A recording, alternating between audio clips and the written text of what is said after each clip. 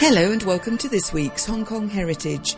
Over the next two programmes, I join the Public Relations Officer at the Museum of Coastal Defence, Calvin Kwok, to take a look at the gun emplacements, batteries, in fact all the stuff on the outside of the museum, most dating back to 1887, when the Layumen Fort was built by the British. They spent a lot of money at the time, £55,000. The Legislative Council has to approve the budget because they fear about there was a threat from France and from Russia at that time. So it's called Layumen Fort. It's the biggest one at that time and strongest one. And we are in the redoubt area, the military core, or you can say the heart of the fort. Is that what a redoubt is? Yes, it's the heart. It's the last defendable place.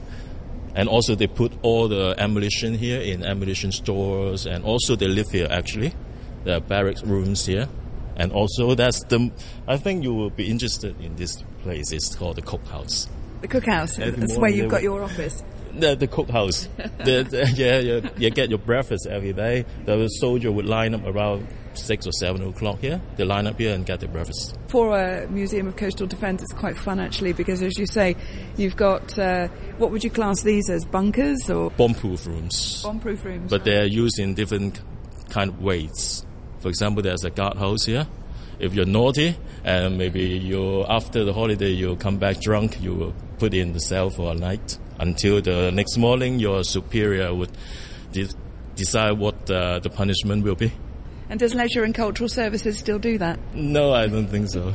No. And also they live in these barrack rooms. About 32 of them stationed here for the whole period. For the long, they have to stay here for like 6 years before sending back to the England, because traveling in that time takes about 3 months or 4 months from England to here. So they had to do a long time of work before going back to see their family. So it's a hard work. So I'm standing with Calvin Kwok. We're in the redoubt of the Layumen Fort, which now, of course, has been converted to the Museum of Coastal Defence. In fact, when did it become the museum? In the year 2000. Yes. Yeah, the last British soldier left in 1987, after a few years after signing the Joint Declaration. Then Urban Council at that time wanted to change it into a recreation area, so they decided to build a museum with the military theme around here.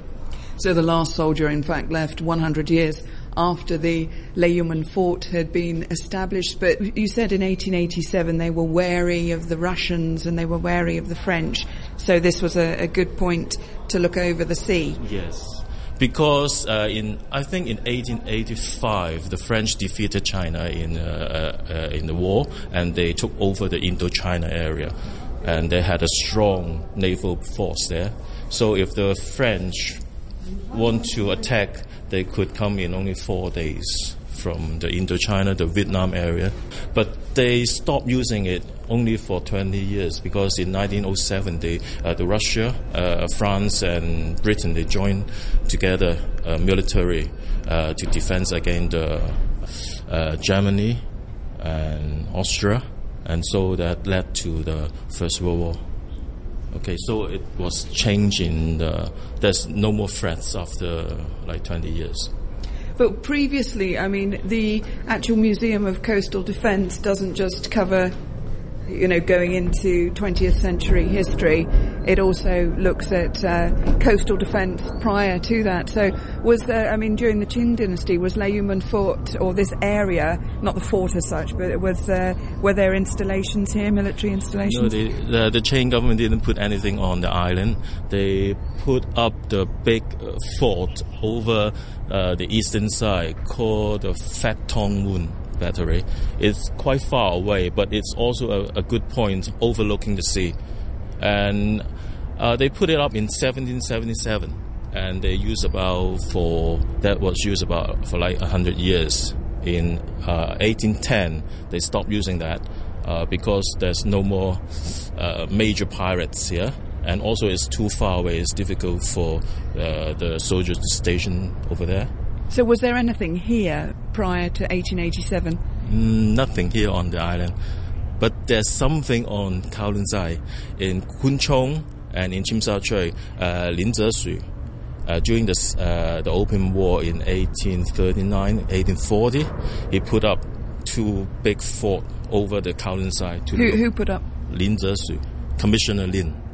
And because the British opium traders were there, Charles Elliot, and so he wanted to stop them from getting close to the mainland. So actually there were forts built up by the Qing government, by Commissioner Lin, over the Kowloon side, but not on the Hong Kong side. So there's nothing on the Hong Kong side. Now, this in front of us, where you come out of the museum, you were saying earlier it's a drawbridge. Is that true? Yes, because you look down here, there's a ditch surrounding the main redoubt area. So was that ever used as a moat or just as a ditch? Yeah, it's just a ditch, and you can actually see on the side there's something sticking out from the ditch, and you can see the opening called the loopholes. So you can actually defend here. Because what happened here, when the enemy wanted to climb up, the enemy's infantry, they had to climb up here, and they couldn't go through to the main area because it's quite far away. It's 6 meters apart and 6 meters deep, and there's nothing here. So they had to drum down and try to climb up. I don't know how they do it. Maybe ladder or ropes, I don't know. But then they couldn't done it because you see that's over here, if you can see, there's loopholes, there's a structure, very strong. It's a very thick wall, and with opening here, and you can see opening so small, they can just stick a gun out. And they estimated that about 80% of the enemy would be killed in the ditch. Yes, I mean, it's a very tight structure. Yeah. So this would have been built by the British Army? The engineers, British Royal Engineers in 1887, yes. Has it, during the Second World War with the Japanese invasion, was it ever used? Was it ever, had to be defended at any point? No, it was called the Old Fort area because after... during the Second World War time, it's already changed. The technology changed a lot, and this fort was built in the late Victorian period. There's no airplanes, and there's no the modern technology, so it wasn't that useful. And actually, they put a anti-aircraft gun area on the back over there because it's taller. It's Sai Wan battery, and also they have a quick-firing gun area in Park Sa Wan, the place near the sea between here and Ham Fa Chun, so that this place wasn't used. But then the Japanese actually came up from 3 points, from North Point, Cory Bay, and Sao Kei Wan. So some of the soldiers here actually defend against them from landing, and mostly the Indian soldier, many of them die. And then the Canadian soldier moved up here to this place to help defending. So both the Indian soldier and Canadian soldier, many died here. And also a dog died here called Gander, Captain Gander, Sergeant Gander, a mascot by the Canadian soldier. He picked up a grenade and died. Because the dog. Yes. Have you heard of that? Yes, it's a famous story. Newfoundland dog. And actually died around here in South Is that right? Yes. Yeah, unbelievable. They brought the mascot dog across from Canada. There was that... Because no one can take care of them. It's a very big dog. It's like a bear. Yes. Yeah, and I think he said... the military can handle it. Yes, I think he's subsequently, posthumously, being given bravery awards. Now, what have we got in front of us here? We have a 25-pounder, and it's been using during the Second World War. It can fire up to 12 km. They can fire all the way to Kowloon side. So it's also very movable. You can move it easily. And sometimes you have old soldiers would come here and manage it. Sometimes we organize a talk about this gun by the actual soldier. Who've used it previously? What, in the Second World War? In the Second World War, oh, yes. Okay. It's called a 25-pounder. When you say it's called a 25-pounder, so the shells... The shell is 25 pounds. Wow. Yes. So that takes a bit of loading? Yes. It's quite fast, actually, because during that time in 1941, the technology was quite advanced. But in 1887, we're still using muzzle loader. That you have to put the shell from the mouth, the muzzle of the gun. It took about like a minute or so. if you go down to the magazine, you can see there's a store for putting the gun accessories, or the sidearms they call. That's very troublesome. You have to clear the barrel and to wash the barrel, and a lot of stuff has to do. So if you can fire 2 or 3 rounds a minute, it would be quite quick. So this is a 25-pounder Mark I field gun that was used here in the Second World War. Just looking around, of course, there's way more reclamation, there's way more high-rises that you see around Layumen now. But going back to 1887, what would the view have been when you look at old maps? Nothing there. Nothing there would there? be nothing here. There would be some village over there. It's called Agongam. It's like a quarry thing.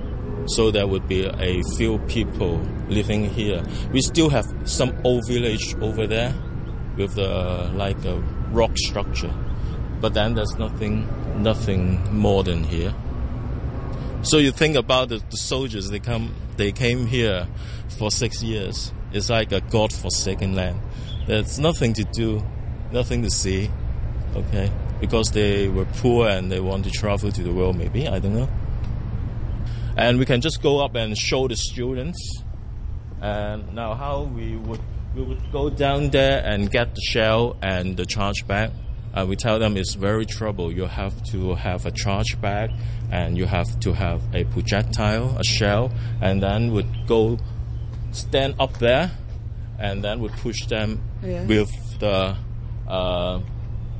gun, the sidearms, the gun accessory called the rammer. You ram down the shell, and I can actually stand up here, right, and show them how to push the shell. And here you can see there's a hole called a vent. I show them you can fire from the vent, and so they would be more interested. And also you can see the technology is simple, but you can see I can use one hand, I can change the elevation. Just using one hand, I can change the elevation of the gun. Yes, it's moving now. Yeah. So basically you'd have to go down.